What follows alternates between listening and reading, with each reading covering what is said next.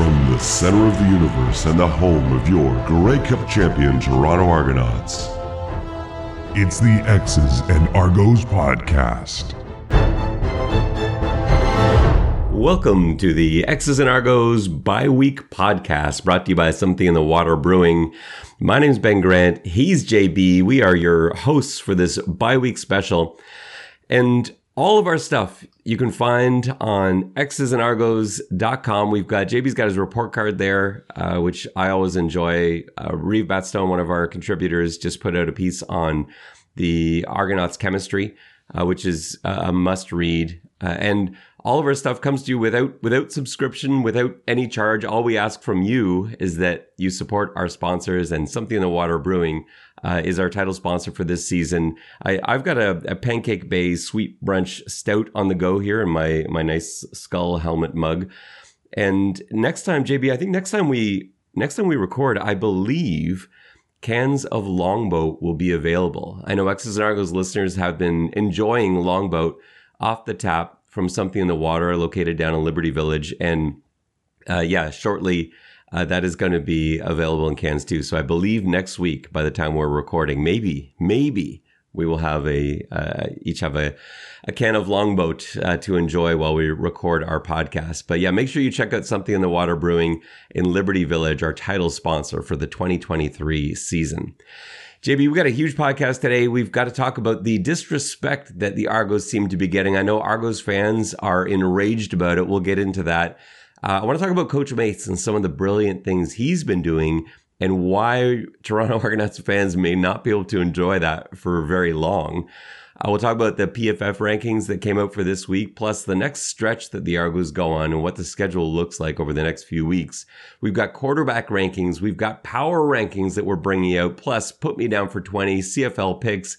And we've got a fantasy grudge match this week. We don't talk about fantasy a lot, but we're taking on the guys from Argos Fancast. So we got to come up with a little bit of strategy, at least here, JB. All that and more coming up on this episode of the X's and Argos podcast. All right, let's get into things, JB. The Argos beat the formerly number one ranked BC Lions pretty handily, 21 points. Argos fans are upset about the fact that people seem to be, much like last year's Grey Cup win, where people were saying, well, it wasn't so much the Argos, the Bombers just blew it. People are saying this week, it wasn't so much the Argos, just the Lions kind of gave it to them. Where do you stand on that narrative? No, I mean, yeah, BC was down a couple of people, but the Argos outplayed BC. They were the home team. They had that advantage. BC had to come across the country. These are all things that teams have to deal with. You don't get to play teams at optimal performance at home all the time. That's not how the league works. So I think anybody who thinks that BC gave the game to Toronto doesn't watch football. And I think it's not like the Argos were healthy coming in. Like the Argos were dealing with their third string middle linebacker. Right, exactly. Like everybody. Their like left Argos were missing. At home. That's definitely an advantage. But they outplayed British Columbia. They dominated them on specials, which is not usually a forte of theirs. They turned their Cinderella back into a pumpkin. And they sent them on their merry way with a dominant win. There's no two ways about it. Like, does this mean Toronto's going to win the Grey Cup? No. But does it mean Toronto is the best team in the league right now? Of course it does. Yeah, I really don't think you can argue that. And I don't think...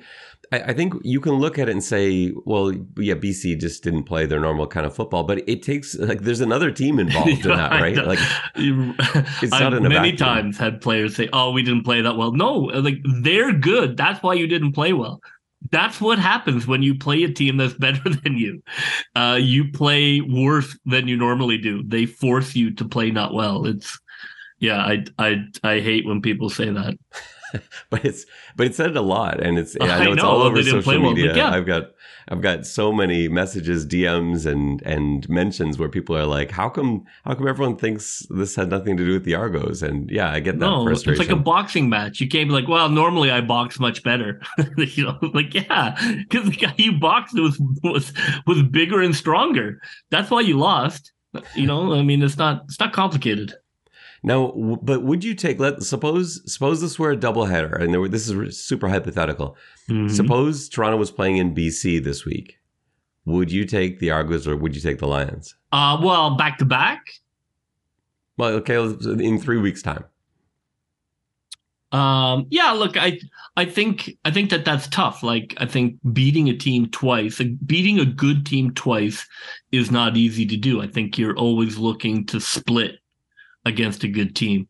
So I would probably lean BC at home. I think traveling across the country is not easy for players to do. It has a toll.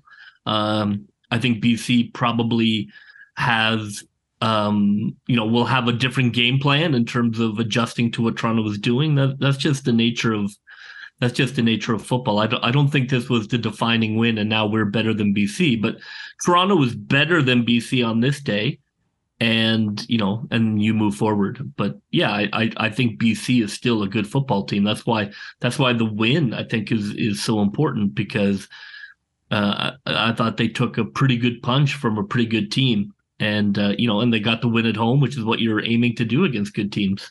And I would agree with you. I think BC probably would win in Vancouver, but I think Toronto wins in a neutral site. I think they are a better football team right now. I think they're playing better on offense and defense, more consistently. They're not more explosive on offense, but they're more consistent on offense than they won't find ways, or haven't at least yet found ways to lose games. Yeah. And the defense is great. Best defense in the league, probably.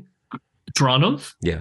Yeah, I think so. I think that that they are, what they are is what we talked about in the offseason, is they are very, very hard to figure out, because they have so much talent at so many positions, and they have a number of people that can play different roles. And when you have a defensive coordinator who is talented enough to cook up what he has there, not just kind of go with the standard defense, you put those two things together, and they're a nightmare to prepare for, because you've got a secondary that is fast and physical and has 3 or 4 ball hawks. You got a defensive line that'll eat you. You've got, we don't even have Mwamba in the mix, but you've got linebackers who are a problem when it comes to blitzing. I do not envy teams going at Toronto, because Toronto's defense to this point has been incredibly variable. And to be honest, right now in the league, Toronto is basically the only team in the league that has a running game worth a damn. So if teams can't pound the ball against Toronto and they have to throw it, that's going to be a big problem for them. That's a beautiful segue into our next segment, Coach Mace.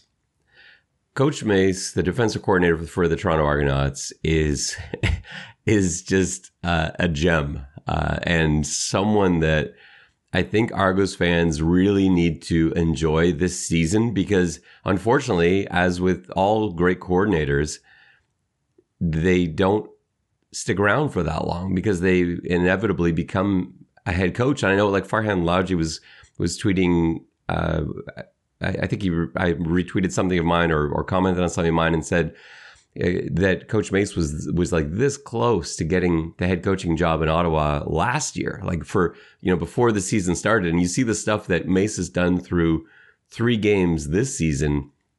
It's a guarantee that Coach Mace is going to be, as long as there's a vacancy, and there will be, there always are. If there's a vacant head coaching position next year in the CFL, Coach Mace has got to be number 1 on everybody's list to fill that.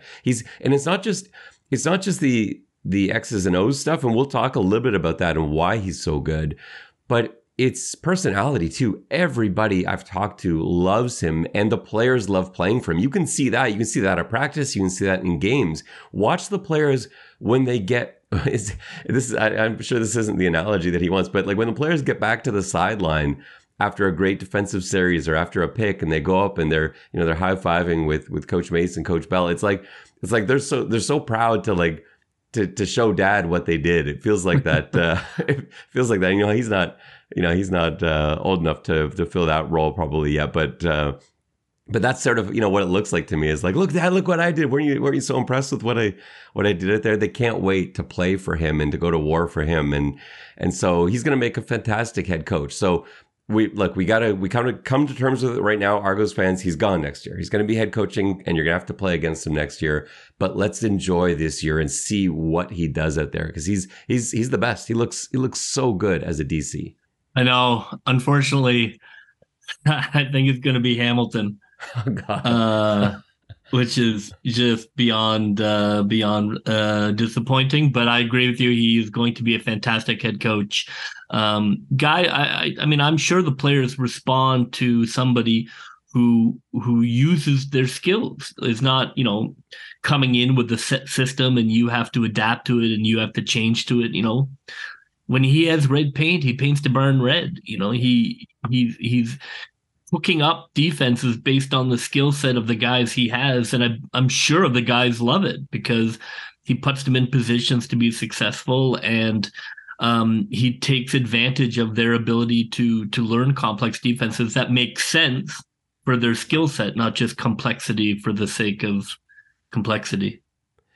There was a play in the game this week where you really saw some of the elements that make Coach Mace stand out. And it is having, it's like you're saying too, it is having the players. You can't just go out and do the stuff he's doing with a bunch of new guys. So having that continuity, obviously it helps. He's got his, he's working with Fields and Bell again, and he's got the same pieces largely in place. But yeah, one interception in particular, I was looking at carefully. I wrote a piece for 3 Down Nation, which I'd love for you to check out. I was breaking down Vernon Adams' 6 interceptions and looking at why and sort of whose fault it was. And sometimes it was on Vernon, and sometimes it was on other parts of the Lions offense.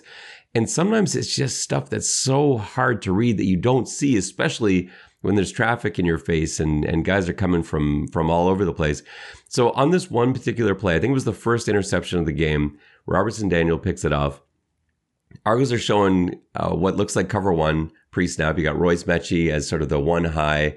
And but what is already drawing your attention as a quarterback and certainly as the offensive line is that guys aren't where they're supposed to be. You've got Wyndham McManus lined up as a defensive end. And so you're kind of looking over there thinking, okay, something's happening. And then Flo Remolade, who would normally be over there, he's actually dancing right now in front of Michael Couture, the center. And he's dancing back and forth. He's not in a 3-point. He's just kind of dancing around. You're like, is he dropping? Is he coming? If he is, through which gap? And he ends up engaging Couture on the snap. Well, sort of engaging is misleading because nobody touched him. But he forces Couture to commit to him, which then leaves Oakman one-on-one with Chung. And that is a matchup that Oakland's going to win pretty much every time. And so that alone is enough to create problems. And Oromolade gets by Couture completely untouched, and he's right in Vernon Adams' face. You've got Oakman, who's pushed Chung right back into Vernon Adams' face. And while that's going on, Adams actually was able to diagnose part of the coverage. It wasn't cover 1. They were disguising it, which they do so well. And JB, maybe you can talk about that in a second. They had shifted and they'd kind of rolled into a cover 2. And the sneakiest part of it is that it actually wasn't cover 2. It's what we call Tampa 2. Typically, the middle linebacker is the one that drops back in Tampa 2. And while you've got these sort of 2 deep safeties usually covering halves of the field, that middle linebacker drops back and takes away the underneath hole. Here it was actually the boundary halfback, Robertson Daniel, who very quietly crept over into that underneath hole. And Adams saw the cover 2, was looking for Rhymes on the post, did not see Daniel drift back, because to him, the middle linebacker on that play, as you would read it, would be Oromolade. But brilliant scheme. And I don't blame Adams for throwing that pick. He had so much stuff going wrong in that. I don't know what you do. Like, how do you handle a play like that? But what do you do as the quarterback when that's what's going on? You're having guys pushed into your lap, guys getting by untouched, and they're disguising the coverage so well that you don't have time to read it. Yeah, you have to be 2-dimensional. You have to be able to run the ball. If you are, and so that's why Toronto has really been so successful, is they are absolutely built to have the lead. And when they have the lead and you have to go to passing, their pass rush, their defensive secondary is ready to pounce on all of that stuff. I think, in all honesty, I think the only way you're going to be able to handle Toronto is either A, get out to a big lead, which is not easy to do against that defense, but I think more likely you have to be able to do both. You have to make them respect the run, and you have to make them commit people to the run, which will then reduce the the creativity of coach in terms of game plan, because you have to have a few more people in the box. I don't see any other way to do it, because they are just too good and too smart, and they're only getting better. I mean, what could you study on film? There's nothing you can study on film that's going to help you when you're the quarterback out there and you're seeing ghosts. Film study is not going to help that. Can we talk about the disguising that Toronto is doing, just how well their players are disguising coverage? I don't even know who the best guy is. Like, I know, like, Robertson Daniel's great at it. Pickett is really good at it as well. McFadden impressed me this week. That pick that he had, he couldn't have sold man coverage more. He was impressed man right up until the snap, and he ended up in deep third and picked the ball off because Adams didn't see it. But he's giving there's no hint. There's no hint anywhere. He's staring right at the receiver. His body is facing entirely towards the receiver. He's got inside shade, and he's locked in on his receiver. And yet his responsibility is like 20 yards backwards. And all these guys are contributing to it. But it's not just the guy with the assignment that's contributing. It's other guys too that are drawing attention. So like Pickett, when he knows Robertson Daniel is going to be coming late on a halfback blitz, he'll often on the opposite side of the field draw attention by mugging or creeping in at the last second only to bail out. And so it's just a whole team thing. Like right now with those veterans in that defensive room. Yeah, it's the sweet spot that any coach could dream of, which is when you have talent and talent that buys into your scheme. And a lot of times, you have none of the above. Sometimes you have one of the above.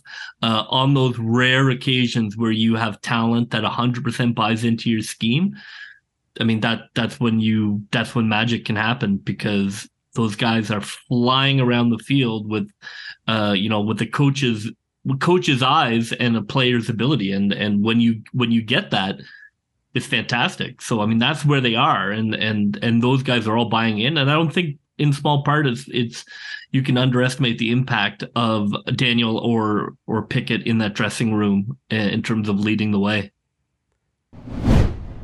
Let's get into PFF grades for this week. I've loved having access to some of this PFF stuff this year. I've long been a PFF fan. We've talked, you and I talked about this last week on the pod. We don't agree with everything they do, and we don't agree with all the grading. And I think that's fine. But I think at the end of the day, it's an intelligent football call on stuff. And I think it's at least worth looking at. And so these things coming out week to week, they don't generally surprise us. So you've got some really good Argos numbers this week. Chad Kelly as the top-rated quarterback for the week with a grade of 83.7, and the next nearest guy is 64.5. So it's a huge week, obviously, for Chad Kelly. Top-graded linebacker was Wynton McManus, which he played just a really solid game. I didn't notice him as much because, again, he's playing within a unit, but he had a lot more demands than I realized when we were initially watching the game. When we were sort of watching it, the Argos move around so much, it's hard to actually tell what each person's base responsibilities are, because as we talked about in the last segment, Mace uses them so liberally. But Mace was back and forth between playing Mac, between playing Will. They lined him up as a defensive end sometimes. And yeah, he played solid football wherever they put him. And so 76.8 was his grade. And the next closest guy was 71.5. So yeah, he was well out in front. And then, of course, the defensive back of the week, how could it not be Robertson Daniel? And that's in amongst a bunch of guys that had really good games in the secondary. Robertson Daniel had a grade of 89.2, which is a huge grade by PFF standards. 3 picks and a pick six will do that. But yeah, Douglas Coleman from Ottawa was right on his heels, 88.3. There were a couple guys in the 80s with him. So, but yeah, huge game from those guys. Couple honorable mentions. Pickett was in there. Cam Phillips was in there for their categories too. But yeah, huge game from all those guys. What do you think about Wynton McManus and the flexibility that he showed last week, moving all over the place? Yeah, I mean, I noticed in the game before that he seems to be all the way back. and confident in his body to fly around. And he was the best defensive player in the league last year, and sometimes we can all have short memories. But when he is at his best, I love it because, he's kind of filling in for Mwamba a little bit too. So he kind of solidifies that middle of the field and lets things cook other places because that nothing is going to go that wrong in the middle of the field. I'm really excited to see what they do. If we can get everybody healthy and you could get Mwamba rolled back into that mix. Yeah, I don't even know, but I wouldn't put anything past Coach Mace because we've seen packages where you got 7 DBs on the field, for example. Like we've seen him use this. Like if you want to get a play out of this guy, send him in for one play. Let's take a look at a 7 DB play. Would you rule out some sort of package where you've got McManus? Like imagine this on, let's say it's a 2nd and 13 play, and you decide to take out. Let's say you put out just Oakman and Hendricks as D linemen, and you send out Williams and Jones, McManus, Mwamba, Pickett, and you kind of have them all swarming around the defensive line. Like that stuff I'm really excited about seeing, is because we're impressed with the creativity now. Yeah, wait until you've got a healthy room of linebackers, then we'll see what's what. That'll be pretty awesome. So the stretch. This is a massive stretch of games, JB. First of all, the Argos, they're 3-0. They needed to be 3-0. And first of all, before we even get to that, I didn't realize until I heard it on the broadcast, I think it was Marshall Ferguson that said it on the broadcast, that this is the first time the Argos have been 3-0 since the 1991 season. Was that, which is amazing to me. Like it's not like we're talking 8-0. We're talking 3-0. It's pretty unbelievable that the Argos have not started 3-0 since then, but they needed to, because this schedule is, as you mentioned, the first day the schedule came out, it is back heavy. There are problems later in the schedule. It starts out super light, 2 bye weeks within the first 5 weeks. That's great in terms of being rested, but this next stretch is crucial. They're back week 6, and they go all the way through week 10, which, isn't actually that long. You got five games. And then it's their last bye of the year. And it's only like August 14th. And now you've got to go run the gauntlet in the fall against tough teams, playing in tough places, like out in Winnipeg, for example. And you've got no more buys left, and you've got all the way through to the playoffs on that. So yeah, like there's 2 big, like July is tough and September is really tough. So yeah, it'll be really interesting to see how it goes. They're basically on the month for a road for no discernible reason. Nobody seems to have an answer for why they're on the road for a month. Usually some kind of construction or significant reason would be given for why a team goes on the road for a month, but they are. So. And you think it would be TFC, but they're not home either. No, I don't know. I don't know whether they're planning on doing renovations for the World Cup, but there's basically nobody at BMO until the end of August. So let's talk about this 5-game stretch, JB, and what the Argos need to do in that 5 games. So next game is at Montreal. That's next Friday night, July 14th. Then at Hamilton. They go to Halifax to play Saskatchewan. Then they go to Calgary to play the Stampeders. And then they finally return home to play the Red Blacks before going on the bye. So those are the 5 games: at Montreal, at Hamilton, in Halifax against the Rough Riders, at Calgary. Little spoiler for coming later, I think Ottawa is going to be a problem. Yeah, they may be a problem once they start getting things where sorted. That used to be kind of like, I come back and you have the Red Blacks. Yeah, like that's a lot. Yeah. I mean, I think if you go 3-2, that would be fantastic. Yeah, I think that's it. Like 3-2 is a win in this stretch, and it doesn't sound great after a 3-0 start. Yeah, but I think that's great. I think you go 2-3, and you're going to be into problems in that fall. It's going to force you to have to go on a run when other teams are coming off buys and you're not. And that's the trick with the fall stretch, is that it seems like everyone's coming off a bye, or you've got back-to-back here, or teams with more rest days. So this stretch really has to be 3-2. If you go 3-2, I think the Argos are in a pretty good place going into their final stretch of the season. Yeah, 100%. All right, let's get into our QB rankings. And you and I haven't discussed these yet. We've each made our own quarterback rankings. I'm excited to see what you've come up with because, and just like, again, for listeners, a little peek behind the curtain at, the long history of making lists and making bets against each other that JB and I have.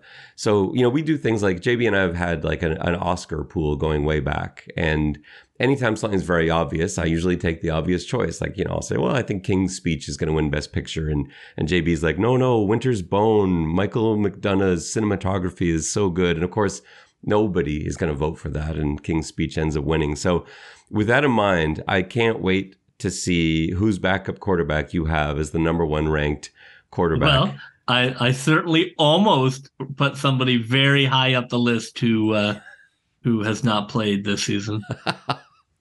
All right. Well, I'm all here for that. So I don't know whether that speaks to him or it speaks to the dearth of quarterback talent in the league, but we'll see. So let's do it. Let's do our quarterbacks. We'll go chronologically we'll do our top 10 here and see how we go. So number one quarterback in the league. I'm going to start it off first. I think Zach Collaros is your number one quarterback in the league. His stats tell you he's number two right now. But I think he's played the best football and is capable of playing the best football going forward. I think even in his one bad game, quarterbacks will have that sometimes. That was against the BC Lions. I trust him to perform and bounce back. So yeah, he's number one. Yeah, same with it. Claire's, he has the championship. You always have to, as a tiebreaker, you have to give him the edge because he's won championships. His touchdown interception rate is fantastic. He is second in the league points offensively and offensive touchdowns. He is second in passing touchdowns. He's leading a juggernaut. To me, he is the best quarterback simply because of his history. Because I could make an argument, and almost did, that Chad Kelly is playing better than he is right now, but I will give the nod to the old man at West. Yes, it's like stats wise. And if you wanted to see, I know stats that's a whole different topic that we've talked about here and there. But if you want to look at quarterback stats, I compiled them myself and put them on Twitter. If you want to check out my Twitter at Ben_Grant. And you scroll down a little bit, you'll find where I posted quarterback stats. And I've got efficiency rating in there too. And I feel pretty good about all these numbers. But Collaros, in terms of efficiency, is second. You've got Fajardo at the top, 109.56. And Collaros is just behind him, 109.25. And then Chad Kelly's in third, 97.14. I think Chad Kelly's had some favorable situations which have helped him. Like having the lead almost always is going to help your quarterback rating. So yeah, I'm not as much on the pass efficiency. I'm more about for me. I'm looking for touchdowns. Like that's what the quarterback's there to do. Quarterback is there to lead the offense to touchdowns. Everything else is noise. Yeah, and I can't criticize that. And I didn't go just with like straight quarterback efficiency for my list either. But no. But it's well, we agree on number one. I think that's we do. I know that may be where our I will roads tell you, in divide. defense of a later pick, there is a certain quarterback who has not played this year, whose last four games in the CFL are identical to Collaros' first four games this season. All right, well, let's get to that. So, number two, who do you have at number two? Number two, I have Chad Kelly. All right, nice. He is, that he has been, so you look at the stats, it's a little tricky because he's only played 3 and BC's played 4. So sometimes it's a little apple and orange when you're comparing it, but he is he's done fantastically well with the off. Now I know the knock is he only has 2 passing touchdowns, but I can't put only passing touchdowns on the quarterback just because your quarterback is not throwing well doesn't mean you have a good running game. That a running touchdown can come from a team respecting the quarterback. So he has 11 touchdowns on the offense. They're 6.87 yards per play. just first. They're second in net offense. They're second in average gain. He's right at the top for pass efficiency. The only knock against him is his pass touchdowns. But everything else is fantastic. His numbers are really good. His touchdown interception rate is really good. It's really just that they've had so much success in the red zone with Ouellette that they haven't had to have Kelly throw. So I'm not going to hold that against them. I think they've just found somebody who's able to get that done. And I think Kelly, Kelly's ability to run is one of the reasons why Ouellette has been so successful. So I have him at 2. And don't forget too, like Chad Kelly does have 2 passing touchdowns, but that could easily be like 5 or 6. Remember, like their rushing touchdowns are coming from inside the 5. Well, how did they get inside the 5? Totally, right? Because he drove right. Like he again statistically is really good at his drives. Like in terms of leading touchdown drives, he is. Let's see if he's here 1 or 2, but it stands out that the offensive touchdowns are coming because Chad Kelly is their quarterback. And he had, Gittins down at like the 1. He had Phillips down at the 1 in the last couple games. 100%. So. I think every other statistic stands out against having Adams or whoever else might be considered 3. So we are the same through 1 and 2, which is surprising. I thought we would already have differences. I wonder if our third quarterback is the same. I'm happy that you seem to have done a little research here, which is nice to see. Yeah, it happens sometimes. So my number 3 is Trevor Harris, quarterback of your Saskatchewan Roughriders. Are you on the same page before I break down? No, I mean, look, I know I called him a pumpkin, but... No, you call Vernon Adams a pumpkin. I can't throw Vernon Adams down below 3rd. So you've got Vernon Adams 3rd. I do. Okay, so let me talk about Harris first. All right, you talk about your Trevor Harris. All right, and then you talk about Adams. So Trevor Harris, his numbers are good. They're not fantastic, but I think some of those are misleading too. In watching his games, he's made some really sharp decisions, and I don't think people realize the skill players around him, and I'll say the same thing for Fajardo as well. He doesn't have right now all the weapons that we thought he would necessarily have going into the season. It hasn't been like that. It hasn't been like he's just kind of throwing up balls and relying on guys to go make plays. And not saying that Adams has just done that in BC, but obviously Adams has probably the best weapons in the league around him. Harris has played some really good football, and he's been injured while doing it. The fact that he went into that Winnipeg game not even knowing if he was going to be able to play because of the injury, not just one injury, because there was multiple injuries he had sustained from getting body slammed into the ground on the last play of the game. And he went out and threw for like 400 yards, and he's just looked against tough competition. He's had a tough go of things. It's been a dogfight for him each week. And he's put up really good numbers. He's got 5 passing touchdowns, 3 picks. You'd like that to be a little lower, but there's the guy that you've got number 3 has got 8. So he did get lit on fire one game.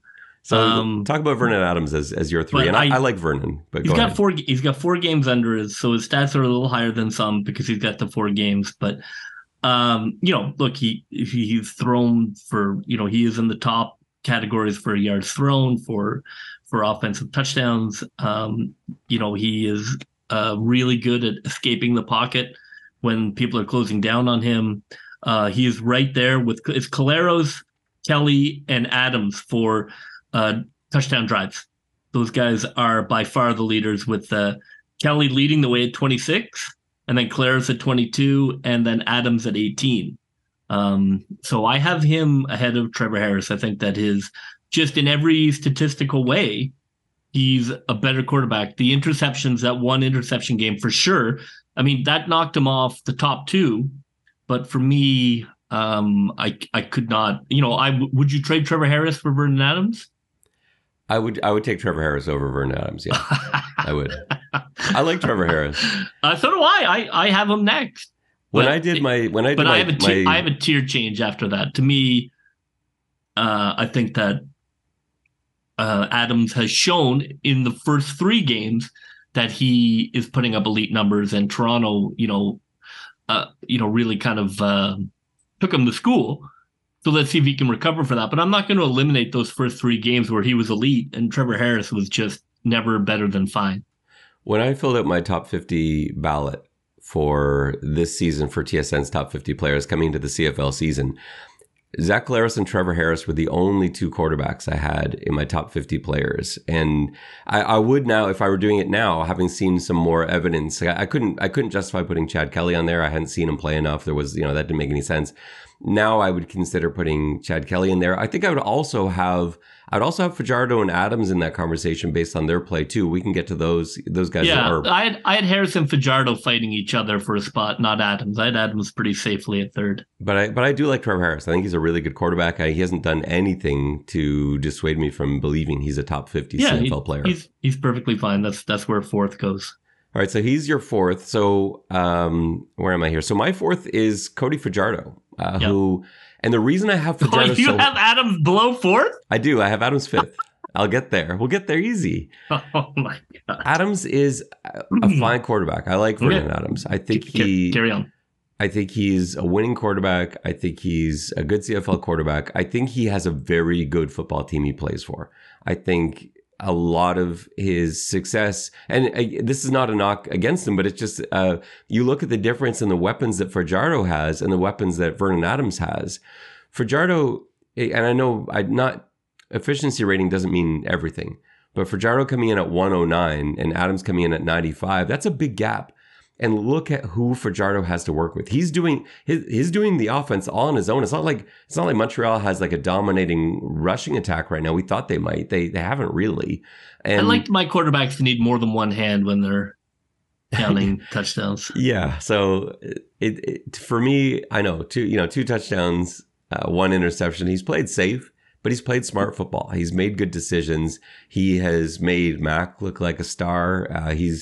He just hasn't had much in the way of guys to throw to. So I think he's playing great football right now. He's my number 4. Wow. And then I have Vernon Adams at 5. So who is your number 5? That's Fajardo? No, my number 5 is Mazzoli. You don't even have Fajardo at 5, the top efficiency ranked quarterback. No, I don't have any time for efficiency. All right. Winnipeg just shut him out. Yeah. No, my number 5 is Mazzoli. I think that he is the 5th best quarterback in the league right now. And like I talked about, his last 4 games are identical to Collaros's, percentage yards. The only difference is Collaros has a few more touchdowns, but he's playing for a better team than Mazzoli was. I like Mazzoli. I think that he has a ceiling that is higher than Fajardo. I think Fajardo's fine. I think he's perfectly fine quarterback, and he's playing like a perfectly fine quarterback. But I don't see him being somebody who I would, build behind or offer a contract pass this year. I wouldn't make him the face of my team. I think he's doing fine. But for me, I have Mazzoli in after Harris and then Fajardo. So just to completely deflate your argument, you have a knock against Cody Fajardo because he wasn't able to score points last week against Winnipeg.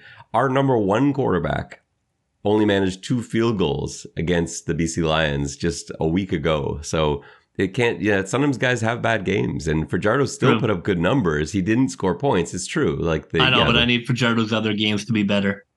All right. Like that to me is where it comes down to, is like, if Fajardo doesn't have other games to hang his hat on to go along with the shutout, where for me, Collaros and Adams definitely do have highlight games. Even Harris can point to something where Fajardo can point to being better than whatever comes after 6. And so your 6th is Cody Fajardo? Yes. And my 6th is Jeremiah Masoli. And I will say Masoli could move up. I want to see him. We haven't seen him play football in a year. We're going to get to see him very soon. We're talking about, a matter of, we're into hours now, I guess. So that's exciting. But The idea that he could move up wouldn't at all surprise me. I actually expect him to play quite well for Ottawa, so we'll see how that goes. I like to rank my quarterbacks by who I would trade. Yeah, that's a fair way to do it. I actually like that. That's a philosophy. Would I trade Cody Fajardo for Mazzoli? No, sir, I would not. So, would I trade Harris for Mazzoli? Yes, I would. It's a good way of looking at it. You often talk about when you're looking at a team, if we release this guy right now, would teams battle to pick him up? And yeah, that's always my line with the coach. Yeah. Like, if you fired the coach, would anybody hire him? If the answer is no, you should fire that coach. Yeah. I think it's a great way of looking at it. Your coach should be wanted by other teams. I can't argue with that. All right. Who's your number 7 QB? Now we're getting into the fans and random Bo Levi, Cornelius, Adams, Arbuckle, as I like to call him. So I don't actually consider any of these people after. To me, the edge of the empire is Fajardo, and after that is just wasteland and the occasional roving gang. So that's it. There's just 6 quarterbacks. There's 6 good quarterbacks in the CFL. Yes. Everyone else is just bring them and through. If you don't believe me, I got Coach Jones on the line for you. Yeah. Also, Ottawa would like to talk to you. All right. Well, I will finish out my list, but I don't think we're going to spend a lot of time on it. But well, it's good. It's like a little it's like a little post-apocalyptic trip. I'm curious where you go. Well, I've got Jake Mayer next. Then I've got actually, that's fair. He's right on the border. I wouldn't let him in, but he's knocking on the wall. I've got Dane Evans after that, which is interesting to me because he's not starting, but I think he is a good quarterback, and so I have him in 8. Yeah, that was unfair. Mayer is right there on the edge. I agree with you. It drops off after Mayer. Yeah, and I agree. So I got Dane Evans, then Bo Levi Mitchell, who I really thought might have a chance to rebound, but I just don't see that happening now. And then Taylor Cornelius is my 10th, and I think Taylor Cornelius may actually have a good week this week. So be warned, Saskatchewan. I think you might get a very solid game from Cornelius after being benched last week for Daggy. All right, that rounds up our quarterbacks. Let's move into our power rankings, JB. And this time, I hope you didn't just rank your top 5 and then give up after that, because there are no teams. I have followed all the teams this time. Okay, so let's go down. Let's count down this time from 9 till 1, and we can go through this fairly quickly. I don't think there's a need to drag this section out. But are we in agreement that Edmonton is at number 9? Yes, number 9 with a bullet. Yeah, I don't think, I don't think we even need to say anything about that. No, they are the bottom. For me, Hamilton is number 8. Yes, Hamilton is. I don't know. I don't like. Are they going to get healthy? They have so many holes in that boat right now. I know it's the CFL, but the East is stronger this year. I think Hamilton's done. I thought the East was stronger this year. It's weird though. Like I still think it is, but I think it's coming. Well, we'll see. I'll tell you who I think is coming. I thought Hamilton, like the last time we did power rankings was preseason. Like, we don't do them every week. We do them like 3 times a year. But I had Hamilton, I think, as 3 in preseason rankings. I thought they were going to be good on paper, and then their O-line got decimated. Bo Levi Mitchell got hurt and really didn't look himself anyway, whatever himself is. Oh, I should have written down. We should have written down what my your power rankings were. Well, fortunately, you can go back and listen to what your power rankings were. So I guess I could have done that prior to us recording. Okay, carry on. So Hamilton at number 8. Who's your number 7? My number 7 is Calgary. So my number 7 is Ottawa, and I will say Ottawa with Masoli may be a whole different animal. So we'll have to see how that goes this week. But I just can't put them like I don't know, watching them play Montreal, and I don't know. I know that was the opener, and they've gone all over the place with quarterbacks. Quarterbacks so huge in the CFL. If Masoli looks good, I'm willing to move Ottawa up in a hurry. But right now, I've got them at number 7, and your number 7 is Calgary. I've got Calgary at 6. Who's your 6? My 6 is Montreal. Yeah, and that's not far off for me. I've got Montreal at 5. I think They started off 2-0, but again, you kind of have to look at who you play. I just think they are who they are. I think Yeah. that like people thought they were going to be really terrible this year. They have too much coaching smarts for that to be the case. But I think we've seen who they are. I think they're probably, an 8-win team. Probably who they are, 8 or 9 wins. So I think they're fine. But I don't have them. It's kind of they're on that tier with Calgary. And I had them in the basement in my initial power rankings, but they're obviously much better than that. But yeah, after starting 2-0, they're coming back to the pack now. Number 5 is Montreal. Who is your number 5? Yeah, my number 5 is Ottawa. Okay. I know, like it doesn't make sense when you look head to heads, but Ottawa's defense, and I know they haven't played world beaters, but Ottawa's defense has been absolutely elite across the board statistically with, essentially zero quarterback play. They are almost dead last in every offensive quarterback measurable. And so if you can turn those offensive numbers into middle of the pack, which I think is a very reasonable guess for Mazzoli, and you're able to maintain that level of elite defense and elite special teams coverage, I mean, their numbers are really, really good. I was really surprised at how many. They're the least penalized team in the league.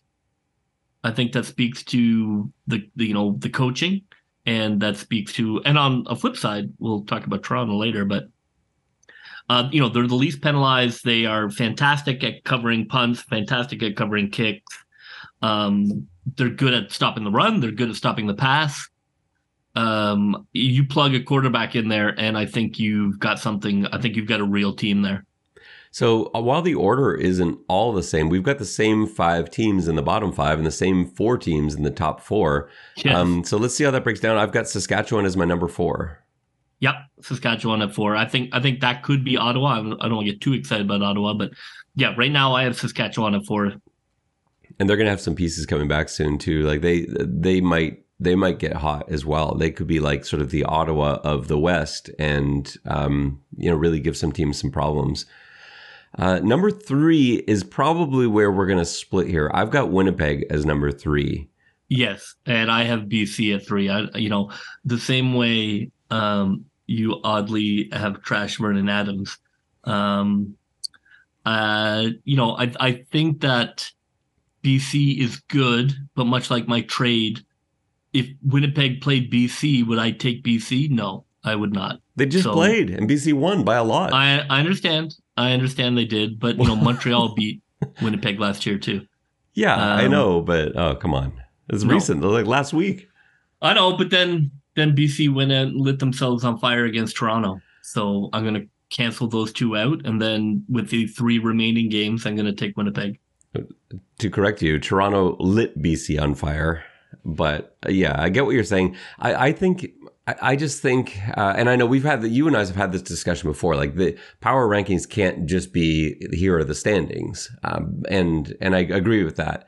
But I also have trouble not looking at head-to-head matchups, just like I wouldn't be able to put BC ahead of Toronto. If Winnipeg hadn't come out and just sort of been dominant against Montreal, I feel like, they came back out and were like, no, let's not get things twisted here.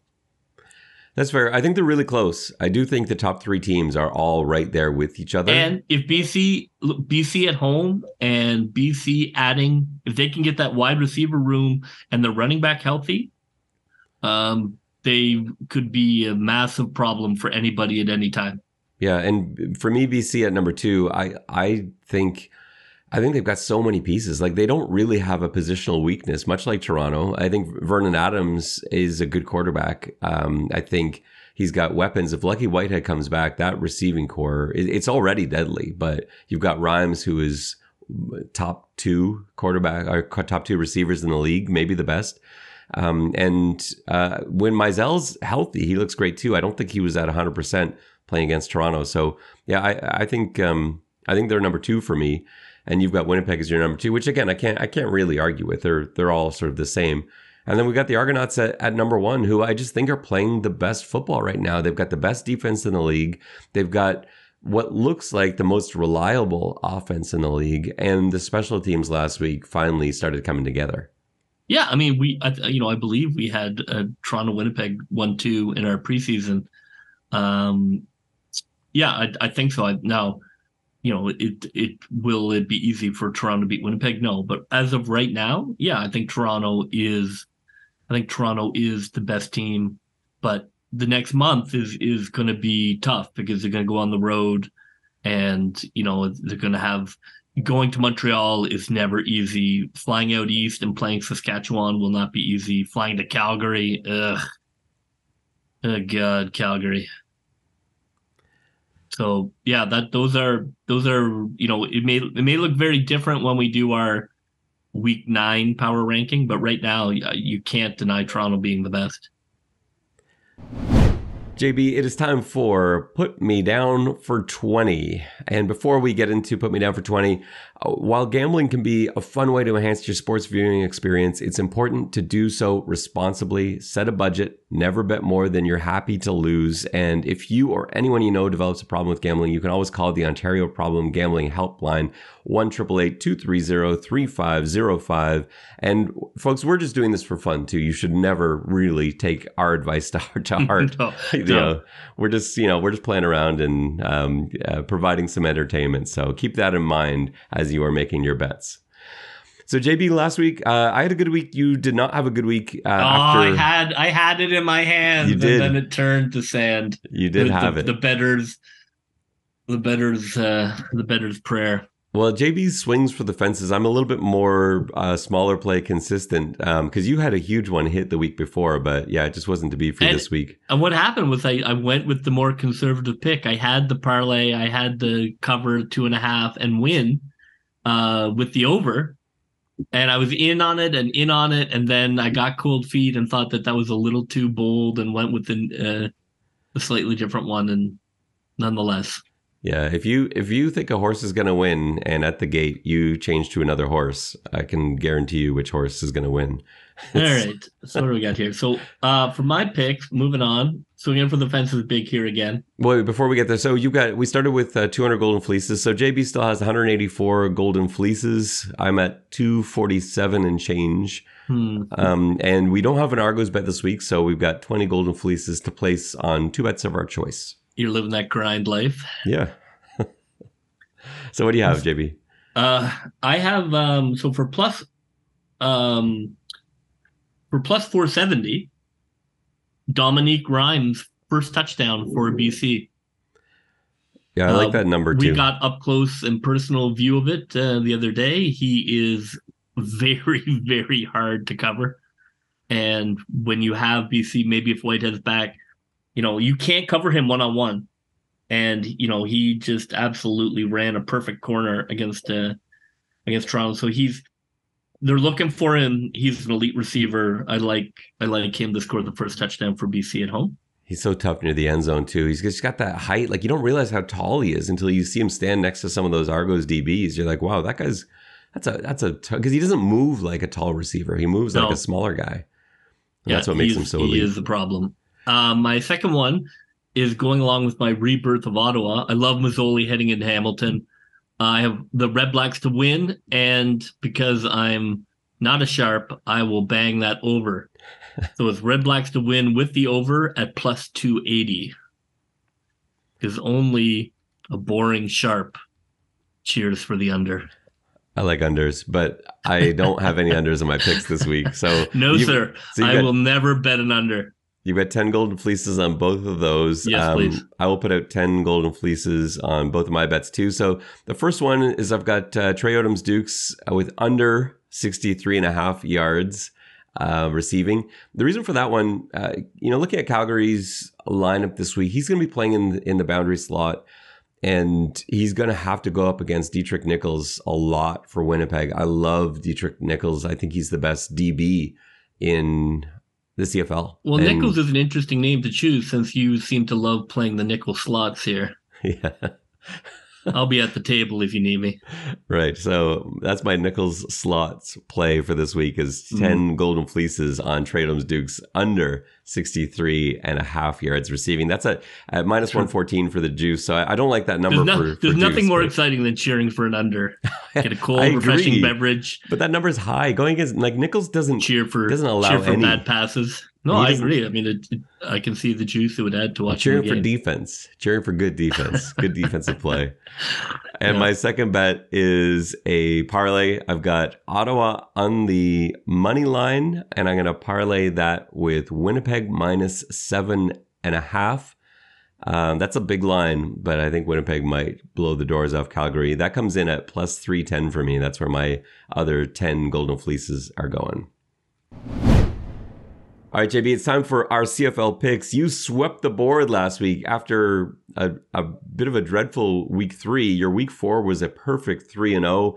I was 2-1 last week, so that has us both at 9-6 on the season. Let's get into it for this week. So Edmonton at Saskatchewan, that game is tonight. That game is in a matter of a few hours. So where are you going for that one? Well, it'll be a cold day in the Empire before I put anything down on the Elks of Edmonton again. So I am not choosing them. I think that there's going to be I think that you're looking at a nice Saskatchewan home win. Yeah, I think so too. I actually think it's going to be tight though. I think Saskatchewan wins. I think their spread is huge. There's something like 7.5 or 8 too. Maybe. Here's what I'm going to tell you might be in play. We might be at the end of the Jones era. He's taken some big swings and quarterbacks have been cut, and that goes one of two ways. Team coalesces around the new direction, or the team says, F that. So we're going to see really quick. If this game gets out of hand, I think that's it for Jones. My prediction is with 5 minutes remaining in the game, Edmonton will be winning, but Saskatchewan will win the game. Wow. Yeah, I think so. I think Cornelius is going to play the best game he's played as a pro. I think Cornelius is going to have about 70 yards rushing as well. And that's something that he lost from his game in his starts this season. So that's my thought on this. We're 4 hours from kickoff. I see it like 21-3 at the half. And then the TSN crew is like, who coaches Edmonton next? That's where I see it going. All right, we'll see. Then we got tomorrow's game, Calgary at Winnipeg. I've already said I think Winnipeg's going to just pound Calgary in this. I think it would be like that no matter who they were up against right now. Winnipeg's in machine mode. They've just turned on their level of focus after losing to BC. I think they're going to put together a few straight weeks of just pounding one team after another. I think they beat Calgary pretty handily. Yeah, me too. Unfortunately, we'd like to have more debates here, but it is what it is. Yeah. I like all the home favorites. I think Winnipeg is back on track. I think BC probably the worst thing they could have done for the league. I think Winnipeg comes home and takes care of Calgary. They are an enigma. I have not been able to figure out what the heck to do with Calgary. So I'm very curious to watch this game actually, but I like Winnipeg. They do play well coming off the bye, and that's one thing that you never know. Like, what did Coach come up with during the bye week? But I just think Winnipeg's playing good football right now. Yeah. I don't know what I really don't know what to make of Calgary, and have not I didn't know in the preseason. I don't know now. So carry on. Saturday's game, Ottawa at Hamilton. This has the potential to be the best, or at least the closest game of the weekend. I've got Ottawa in this because it's the Jeremiah Masoli revenge game, and I haven't seen much from Hamilton yet. No, love it. Hamilton is too injured.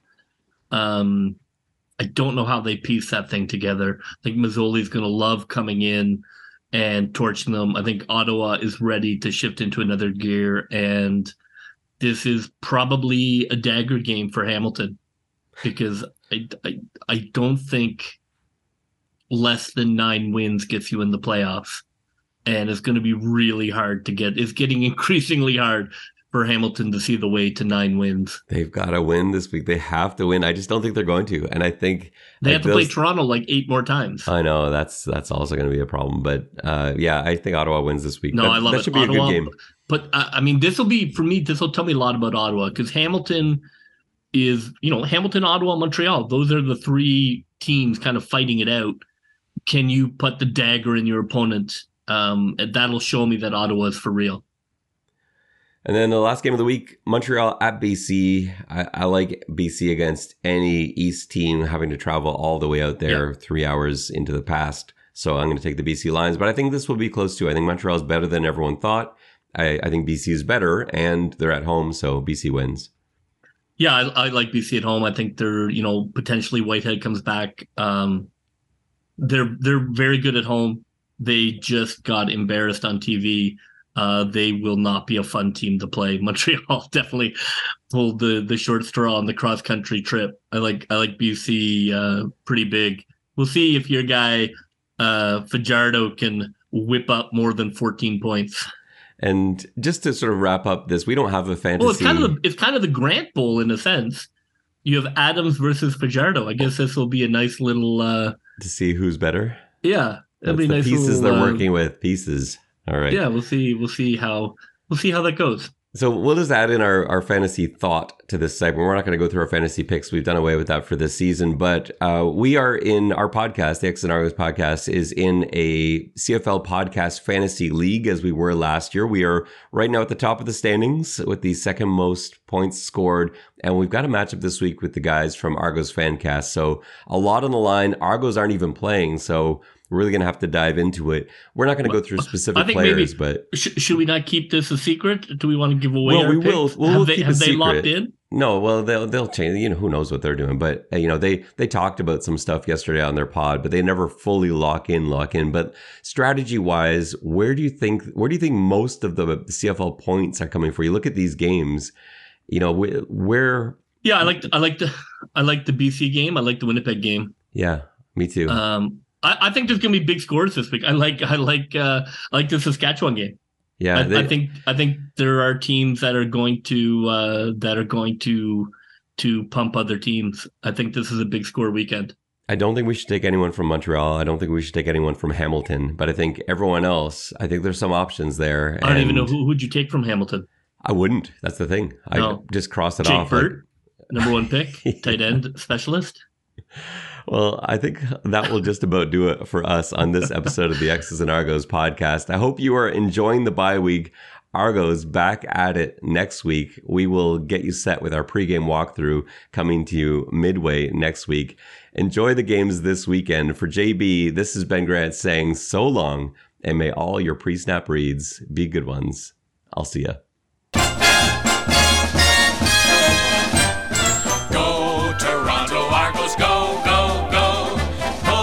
Together, fight the foe.